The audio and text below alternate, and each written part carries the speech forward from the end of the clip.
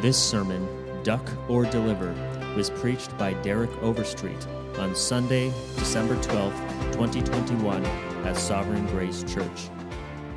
And now, right now, we are going to continue our worship by opening God's Word as people who say, I've been redeemed by the blood of Jesus Christ. Now, Spirit of God, engage me that I might know you more and live for you more. Amen?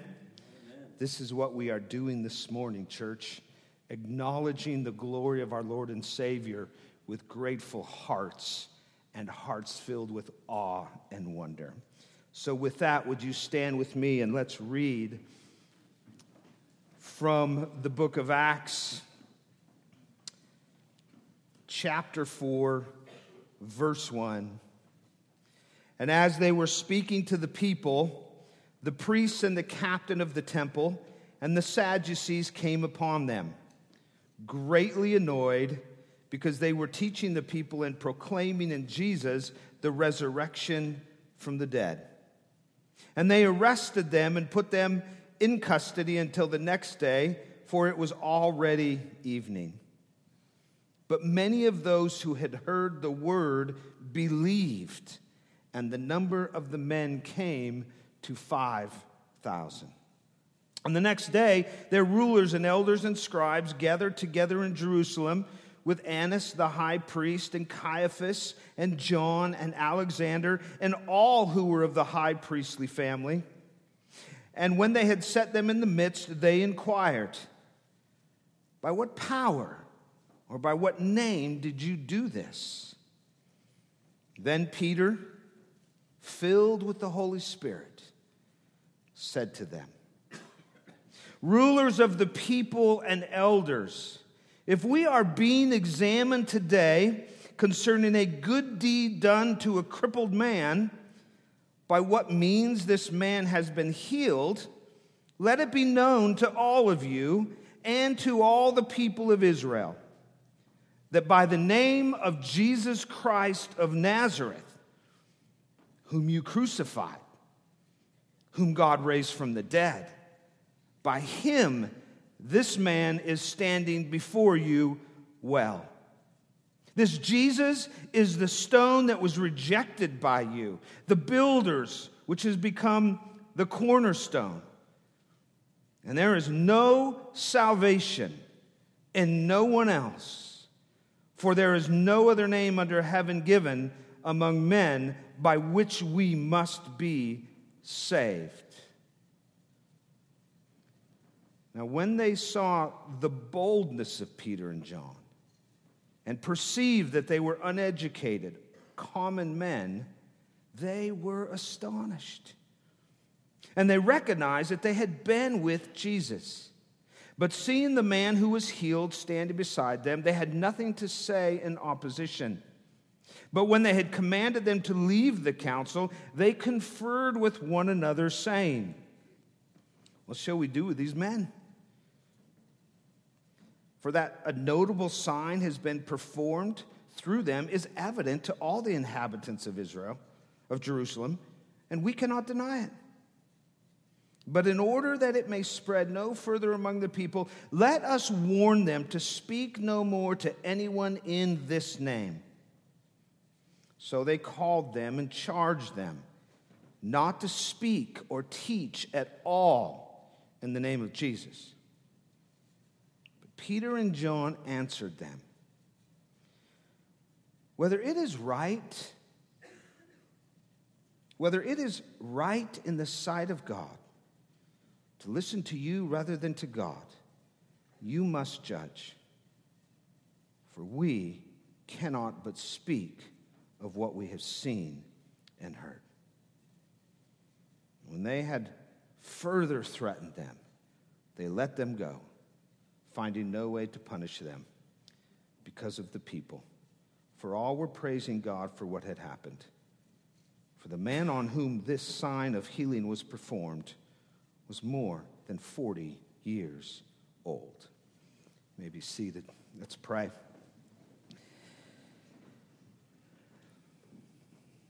Father, we come to your word, These are your words, for that's what Scripture teaches us. God-breathed,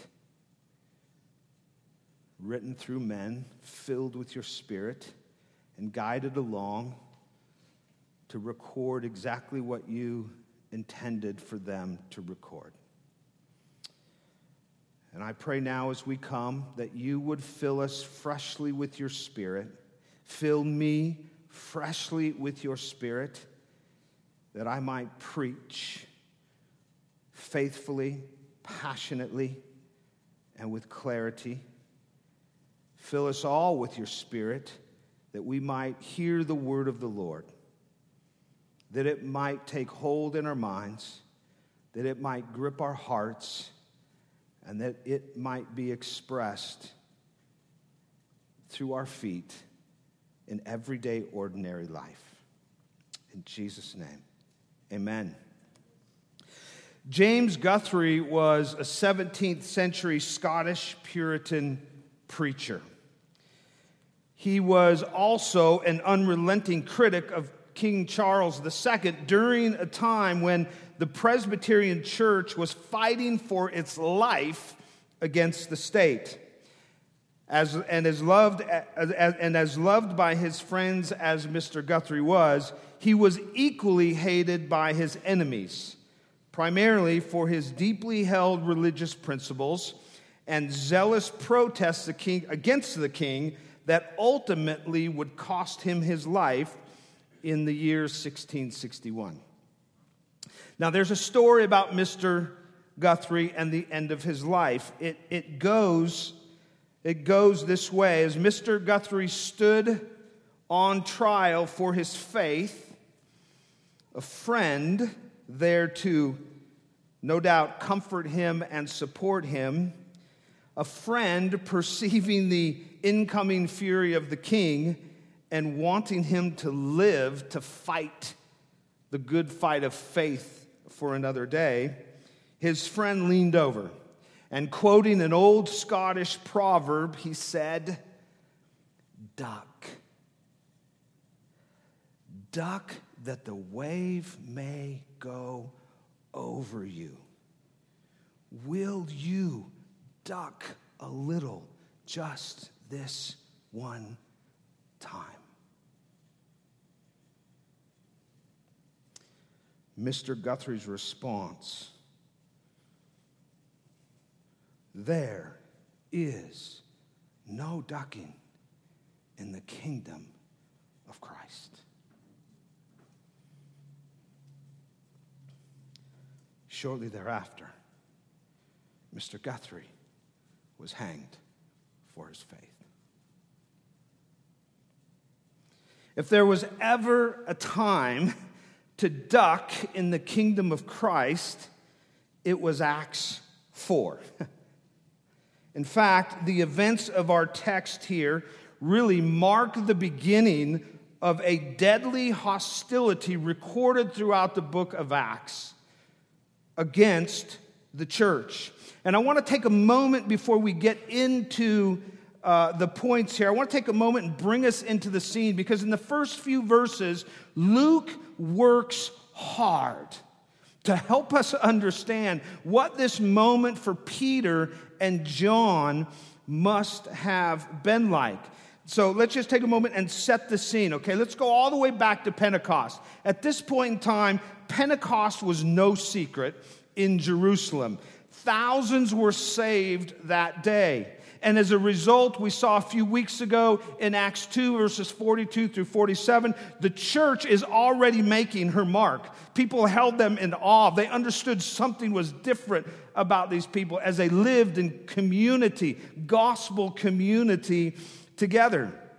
And now, as we saw last week, and we're still at the temple, we're still where we were 2 weeks ago when this lame man was healed. Now, on an ordinary afternoon at the temple, something extraordinary happens. A well-known man, a beggar at the temple door, who was 40-something, has been lame from birth. He is miraculously healed in the name of Jesus through Peter.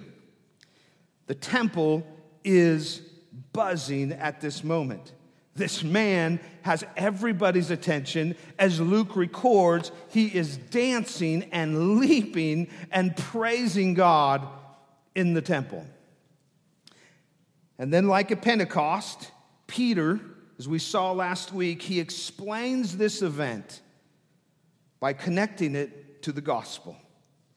And according to verse 4 of our text this morning, once again, thousands were saved as Peter preached Christ. Now, Peter is still preaching. The sermon is still going on as we get to this part of the text.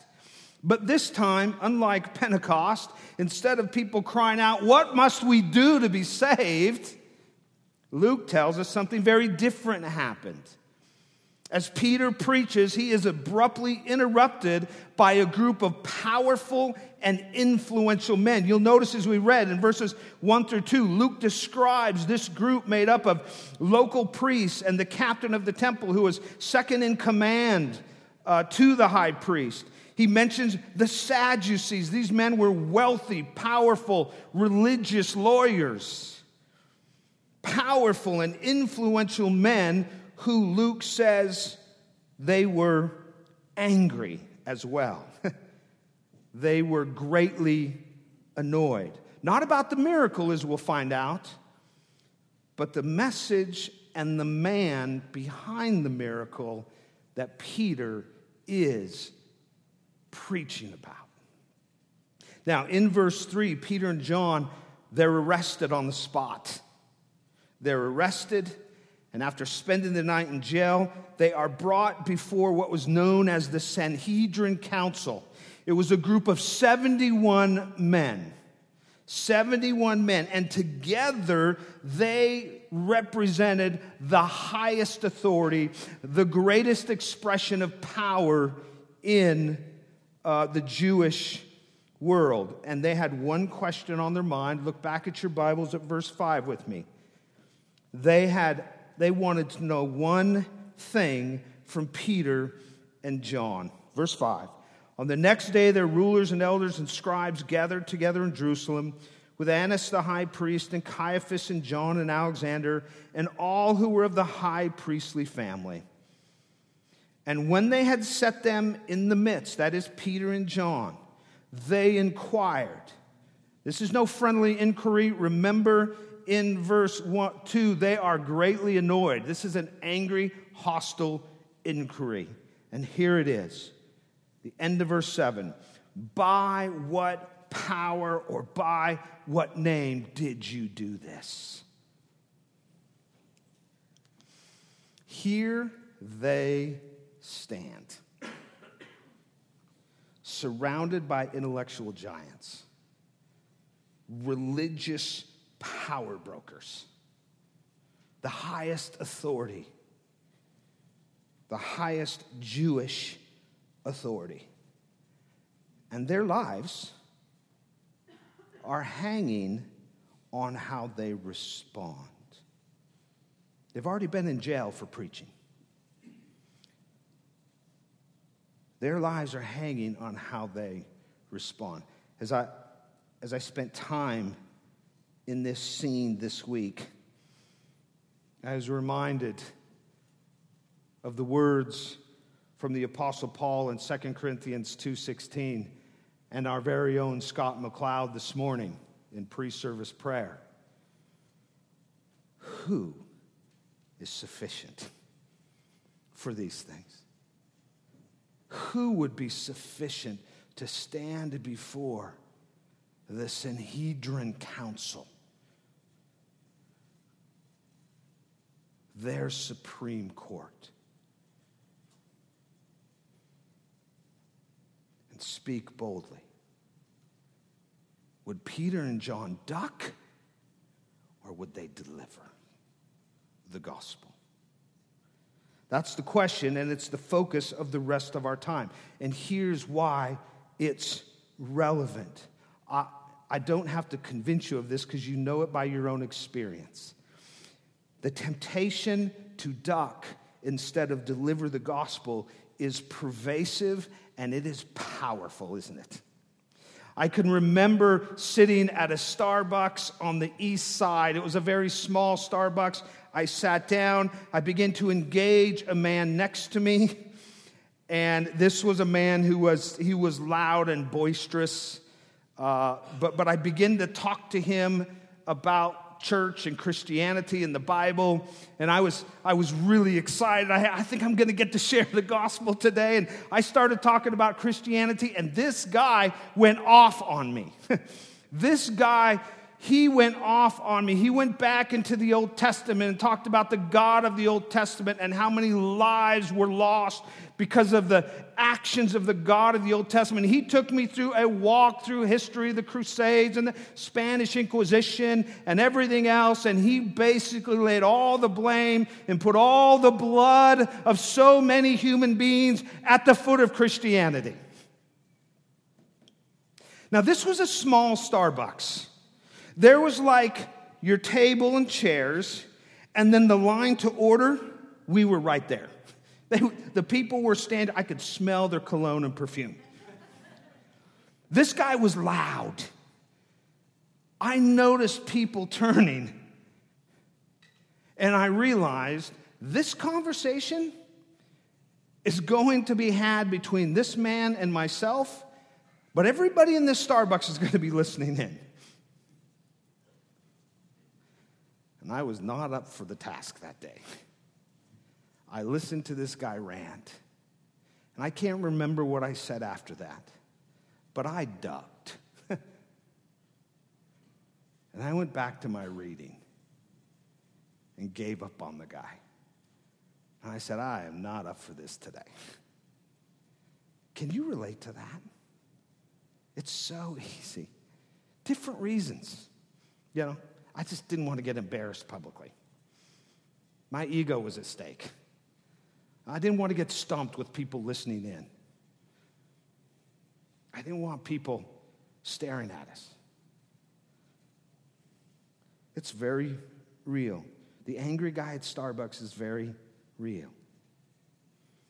In that moment, I was tempted to duck, and I did. And so I just want to submit to you right up front, everything that this text says over the next few minutes, it's for me first. It's for all of us.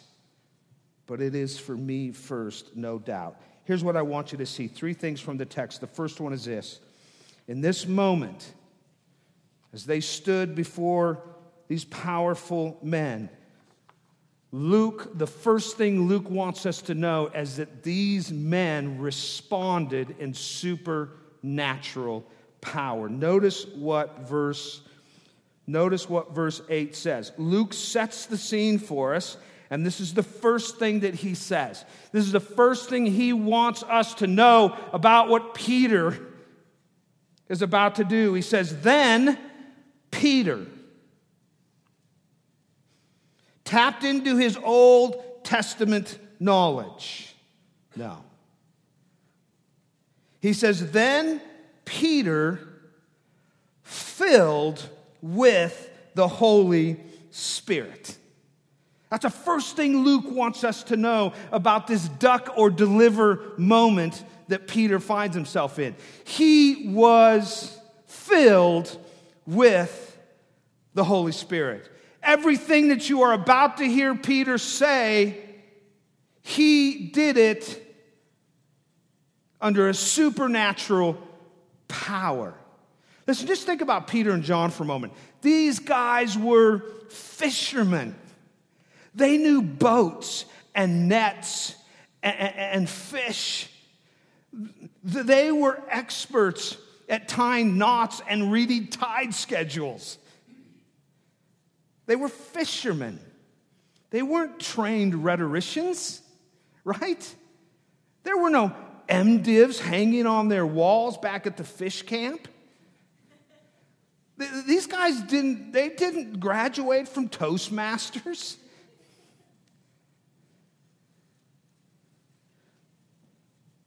They were by the world's standard. Look at verse 13. What does it say? By the world's standard.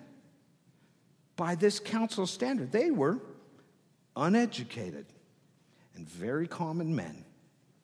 I submit at the risk of offending you, just like you and I. To the natural mind, if there was ever a time to duck and live to fight another day, isn't it now? Standing before a powerful council, facing their powerful accusers who have the power to ruin their lives? Peter and John had a choice, duck or deliver the gospel. It's as if in this moment the words of Mr. Guthrie were echoing back into the time. And Peter in his mind says, there's no ducking in the kingdom of Christ. And they chose in that moment to deliver the gospel. And Luke says, filled with the Holy Spirit. Listen, these men had been with Jesus. And just as Jesus has promised them in the Great Commission, I am with you always. I give you all authority. That promise they believed. In fact, Jesus was now with them through the Holy Spirit doing exactly what he promised in the beginning of Acts in verse 8, where he said, my Holy Spirit will come upon you, and you will be my witnesses. These men believe that. We need to be careful of how much we read into the text, but with our sanctified imaginations, we can probably safely assume that these disciples clung to promises like that in moments like these.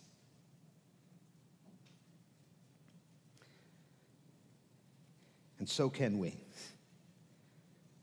We can do it in the middle of a Starbucks. Because we have the same power that came upon them, upon us. The moment when the grace of the gospel comes to you, the power to share the gospel is upon you. Listen, that doesn't mean we are all empowered to witness in the same way. Certainly some people are gifted more than others. Some people have different opportunities than others, but we have all been given the same Acts 1:8 power to, among other things, witness Jesus Christ to the lost around us. And the power to evangelize doesn't rest with me. It doesn't rest with you. The power to evangelize doesn't come from your abilities or your training or your personality. No doubt God will work through those. If you want to be able to share Jesus, the Jesus of the Bible, you should probably be reading your Bible. Right? If you're not reading your Bible, it will be far more difficult to take people to the Bible to show them Jesus.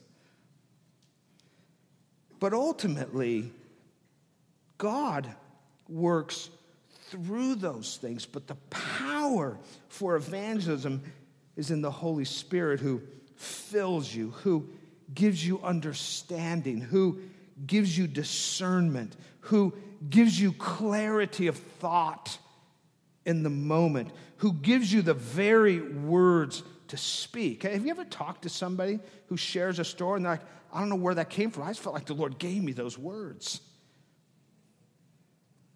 Don't just brush over that. The Holy Spirit does that.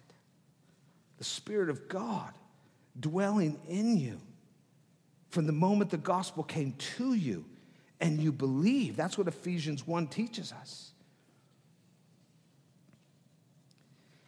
And this is why this call to evangelism is an every believer ministry. It's not for the outgoing guy in the church. It's not just for the pastors. It's not just for those people who are networkers and have all the contacts.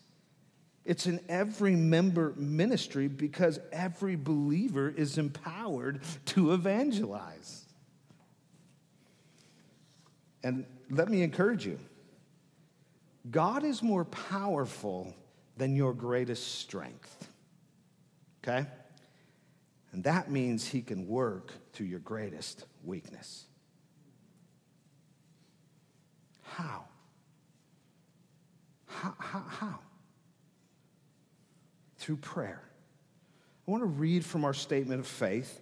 The section is the empowering presence of the Holy Spirit. And the subtitle is the filling of the Spirit. If you don't have one of these, our statement of faith, they're free. You can get one in the lobby. I'd encourage you to take it and study it. Listen, here's what we believe. When God ascended, he poured out the Holy Spirit on the church, ushering in a greater experience of God's presence and power among his people. The Spirit transforms hearts by the miracle of regeneration and indwells all believers in abundant new covenant measure, Ephesians 1.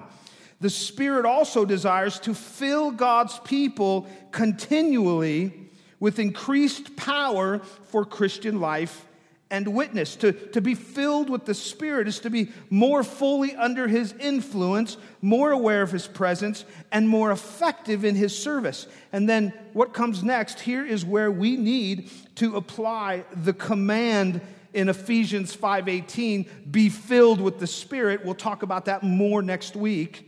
But here is the how. All Christians, therefore, must continually seek to be filled with the Spirit. How? By living and praying in such a way that invites the Spirit's work among us, actively longing for God to accomplish his gracious purposes in us and through us. The filling of the Spirit brings to God's people a deeper knowledge of Christ, an increased desire for holiness, a stronger commitment to unity, love, and a greater fruitfulness. May we add a greater faithfulness in ministry and a deeper gratitude for our salvation. When was the last time you prayed for a fresh filling of the Holy Spirit to empower you? To empower you for whatever you're about to do. Meet with a struggling fellow believer. Go to community group and be a part. Come on a Sunday morning and not sleep through everything, but give yourself fully in worship. When was the last time that you prayed for a fresh filling of the Holy Spirit to help you be the husband that the Bible calls you to, or the wife that the Lord desires you to, or the son or daughter that honors the Lord? When was the last time you prayed, Lord, fill me freshly with your Spirit, particularly and especially for sharing the gospel of Jesus Christ? Peter and John relied on supernatural power to do what they could not do. Second, we see that they responded with a courageous clarity. Look at verse 8.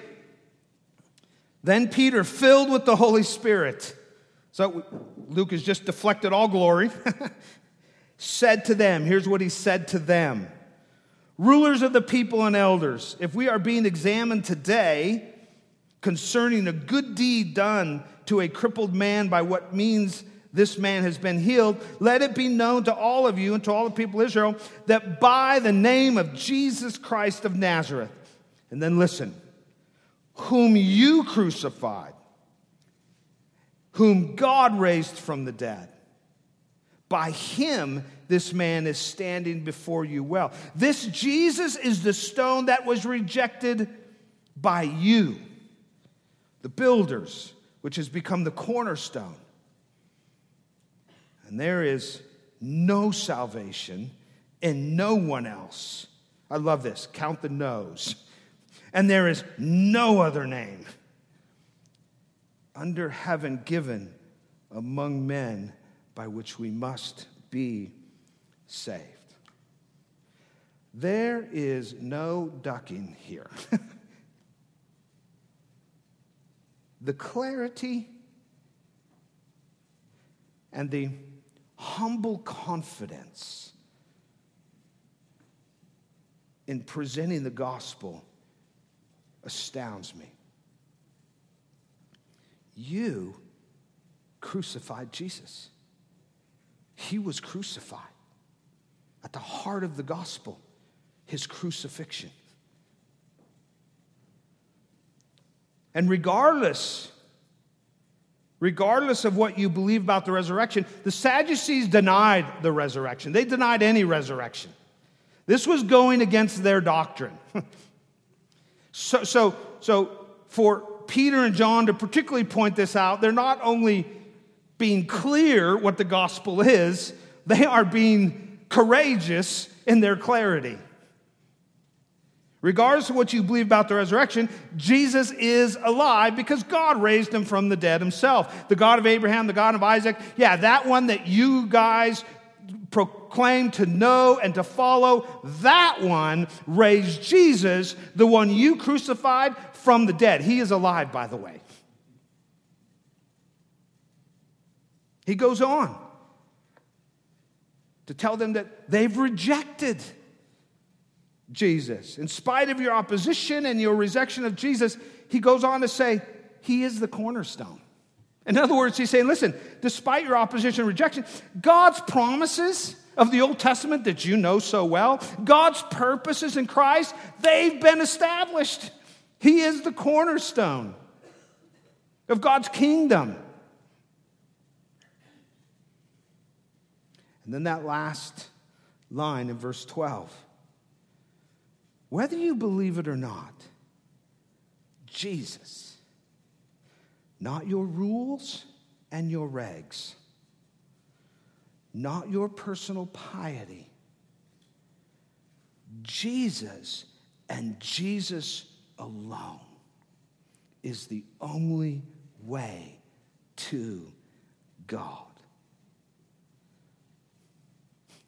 If I was there, I would be thinking with my head in my hand, oh boy, Peter, here we go. We are never going to see our families again.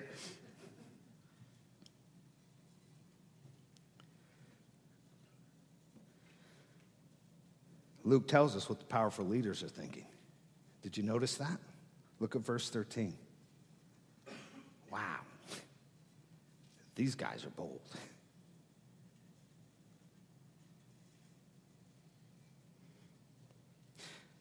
Peter and John were filled with the Spirit, and they were convinced of the gospel truth. They knew Jesus died for sinners.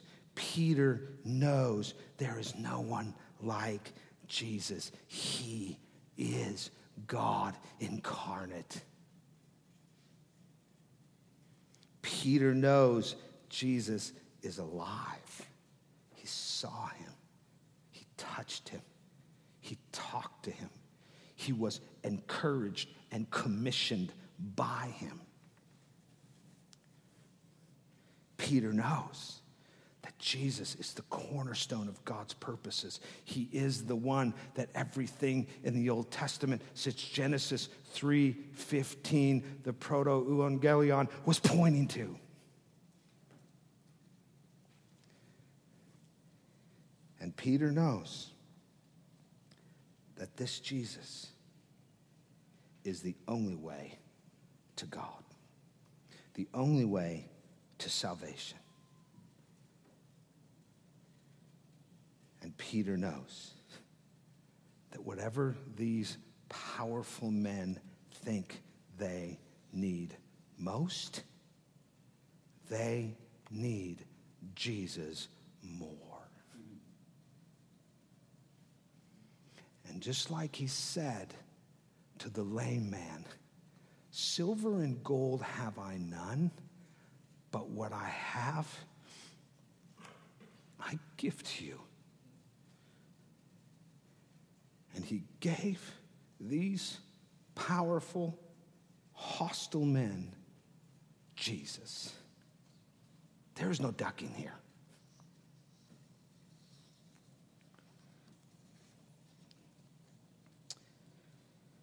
Listen, you want to risk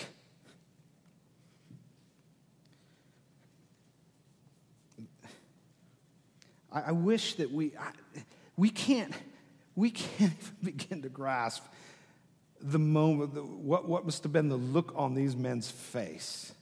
This would be a good movie, wouldn't it? By the way, if we did a movie about Martin Luther, we got to do a movie about Peter and John. This would be a great movie. The looks on this council's face when they heard from Peter, Jesus alone saves. You want to risk ridicule at the company Christmas party this year? Say Jesus is your only Savior. Go ahead, tell somebody that. Make sure they haven't had too much alcohol. You want to experience the cancel culture at school and in your neighborhood? Tell people Jesus alone saves. You want to get an idea of what it's like to be labeled an intolerant, bigoted hater? Tell people in your sphere that they need a Savior. There's nothing they can do to save themselves, and Jesus alone can do what they cannot. Listen, we know this. I don't mean to be Captain Obvious, but it's true, isn't it? We live in a society that is increasingly intolerant to the truth that everyone is in need. Everyone is a sinner and in need of a Savior, and Jesus alone saves. Great. Have your truth if it works for you. No, there is no having your truth here. There is no what's your truth here. This is truth. It's not just true, it is truth. The gospel truth that Jesus alone saves sinners. And I don't agree with people who are always sounding alarms, but listen, we can't deny we're getting closer and closer in this country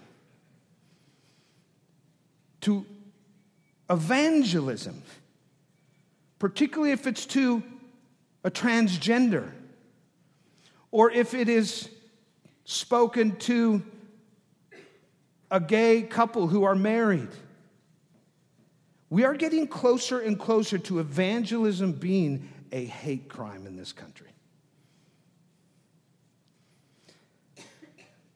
So we need to be clear about what the Bible says a hate crime is and isn't. See, what our world calls a hate crime, God actually calls a blessing. Psalm 67 verse 1 says, "May God be gracious to us and bless us and make his face to shine upon us, so that," purpose, "your way may be known on earth and your saving power among all nations." You know what the translation in light of Calvary is of Psalm 67, 1 through 2?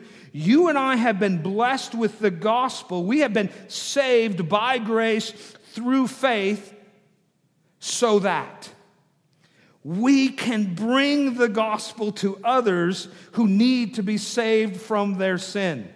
That's the blessing that we bring into this world. If I found a man dehydrating in the hot sun and I offered him water, but he says, "Well, I don't like water." By the way, that's actually a thing. Did you know that? Have you? I don't like water. Anybody here not like water? Yeah, see, there you go. So how do you not like water? It's got no taste. I don't get it, but if a man, if you are dehydrating in the sun and I offer you water and you say, I don't like water. And I say, fine, give me my water bottle back. And I walk away to leave you dehydrated in the sun. That's hate. That's the opposite of love.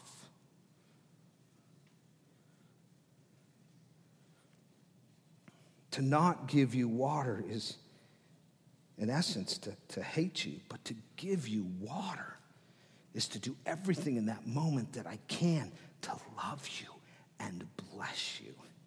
I can't save you, but I can give you the water. I can't make you drink. I can't cause the water to begin to rehydrate your body, but I can give you water. See, here's the reality that we can't forget. We have a harvest around us, don't we? And you know where it all begins? It begins right here. God is holy, and a day of judgment is coming where every human being will give an account for how they lived in light of a holy God, whether or not they acknowledge the existence of that holy God.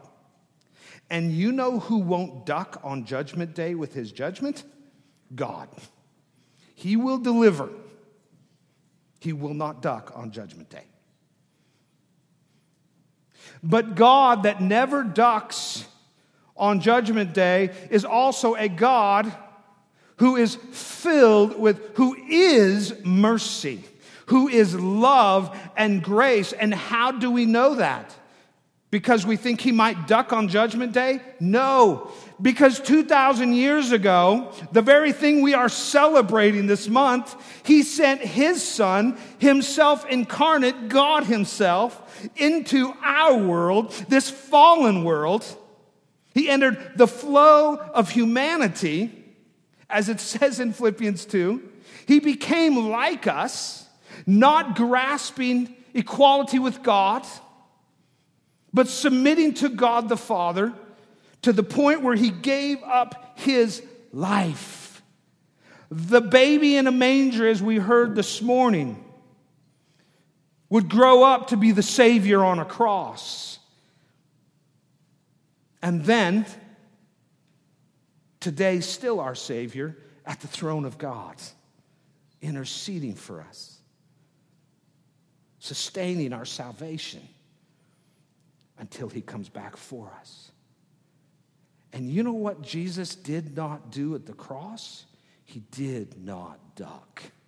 He did not duck in the garden as he lay with his face in the mud, crying out to the Father as the weight of sin began to come upon him, and as he began to consider what was about to occur. And he said, as we heard this morning in communion, might this cup pass?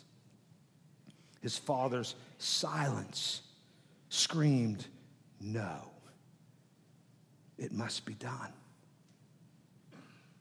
And Jesus, who could have called down a host, a legion of angels to destroy every soldier, he could have stopped sustaining creation so that the soldiers' muscles wouldn't work and they couldn't swing the hammer. He could have taken himself down off that cross, but he didn't duck. And that's why you and I are here. Amen. With hope. Not just hope for today in this world and the problems that we're experiencing right now, but for a hope of eternity, perfected in the presence of Christ. As we sang this morning, one day we will be as he is. We will not only be as he is, we will be as he is in his presence. Because Jesus didn't duck. Until that day when we get to be with him, he has put so many people around us, hasn't he? He has filled us with his Spirit, and he has given us the gospel truth to share day in and day out. Finally, I want you to notice Peter and John responded in the supernatural power of the Spirit. They preached the gospel with courageous clarity, and they responded out of a holy obligation. Peter and John were arrested for preaching the gospel. And between their bold preaching in verse 13, the powerful symbol of the gospel in the healed crippled man that they talk about in verses 14 through 16, and the manner in which the gospel was spreading, remember verse 4, thousands were saved as Peter stood there and connected the dots between the healed lame man and the beggar. The opposition, these powerful men, they knew they needed to do something. They knew they needed to put an end to the preaching. Oh man, Scott, you left her. Sorry, I crushed your communion cup. Martin Luther would probably panic about right now.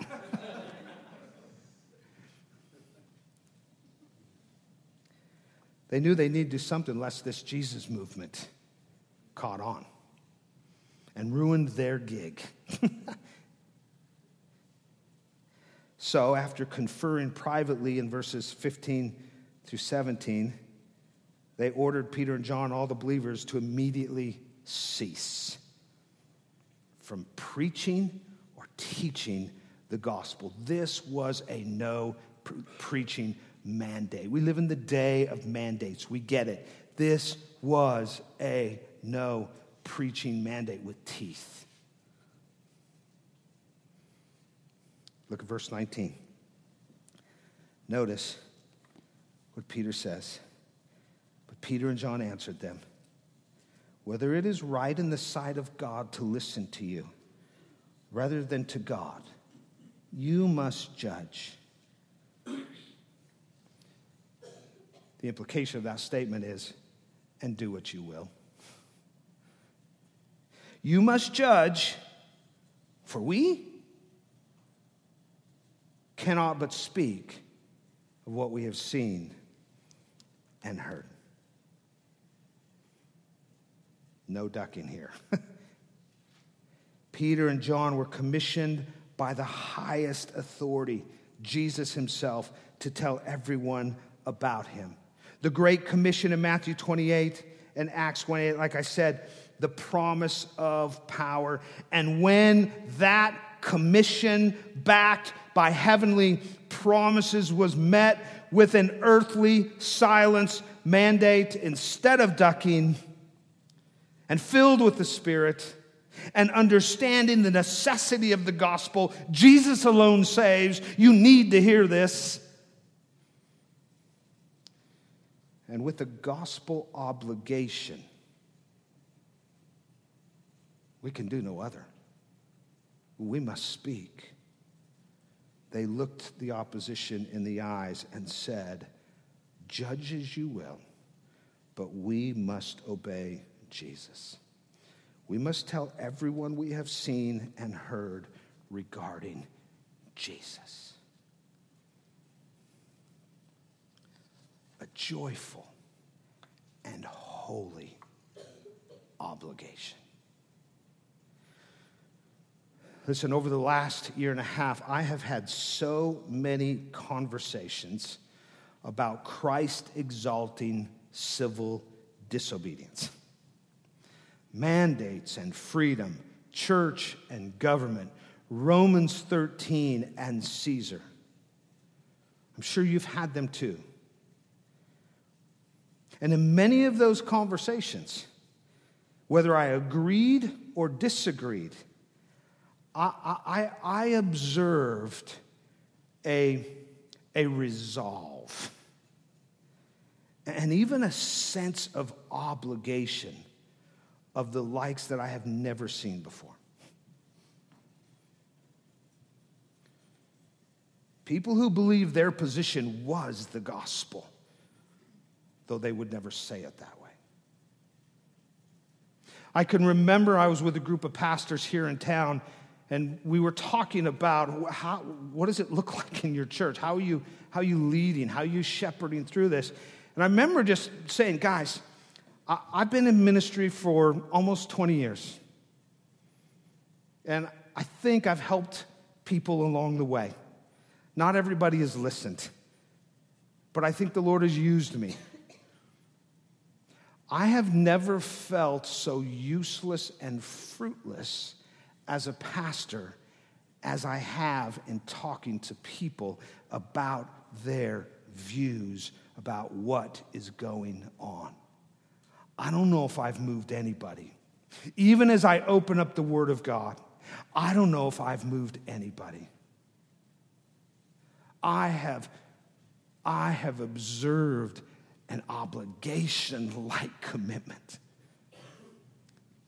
to their opinions. And this week I thought, and yet, regardless of what you think about masks and mandates and vaccinations and all of that, and yet, when it comes to the one activity we have been commissioned with heavenly authority, sharing the gospel with the lost around us, where is that sense of holy obligation? Where is that resolve of mind and heart? Too often, including myself, we duck. Our resolve and holy obligation to share Christ melts away like a stick of butter on a hot August day in Tucson.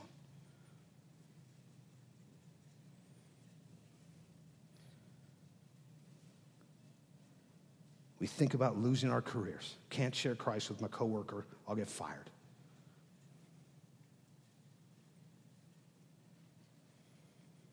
We're concerned with injuring our reputation with our peers in the world.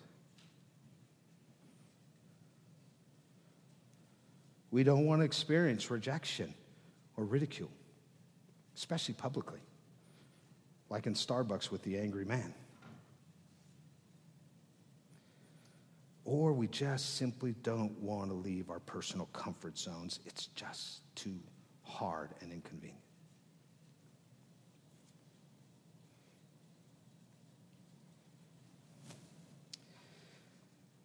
Which, here comes the hard part, reveals who we are truly consumed with.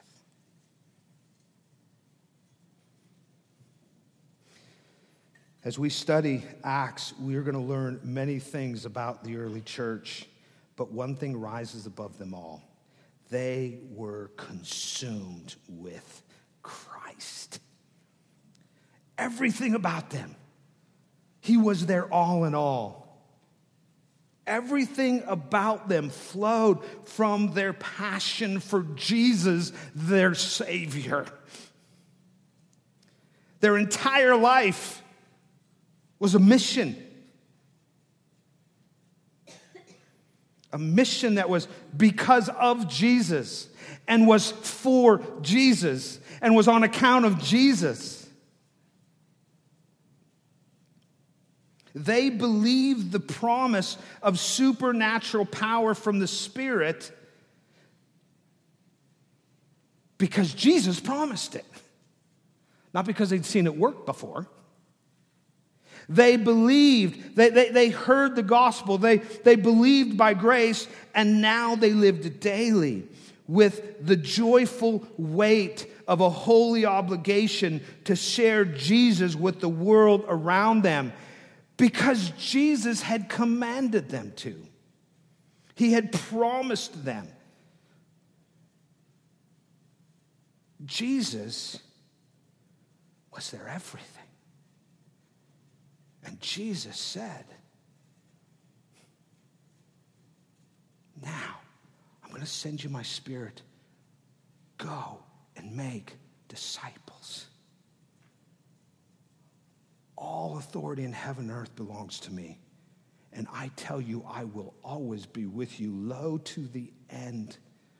And along comes the Holy Spirit in Acts 2.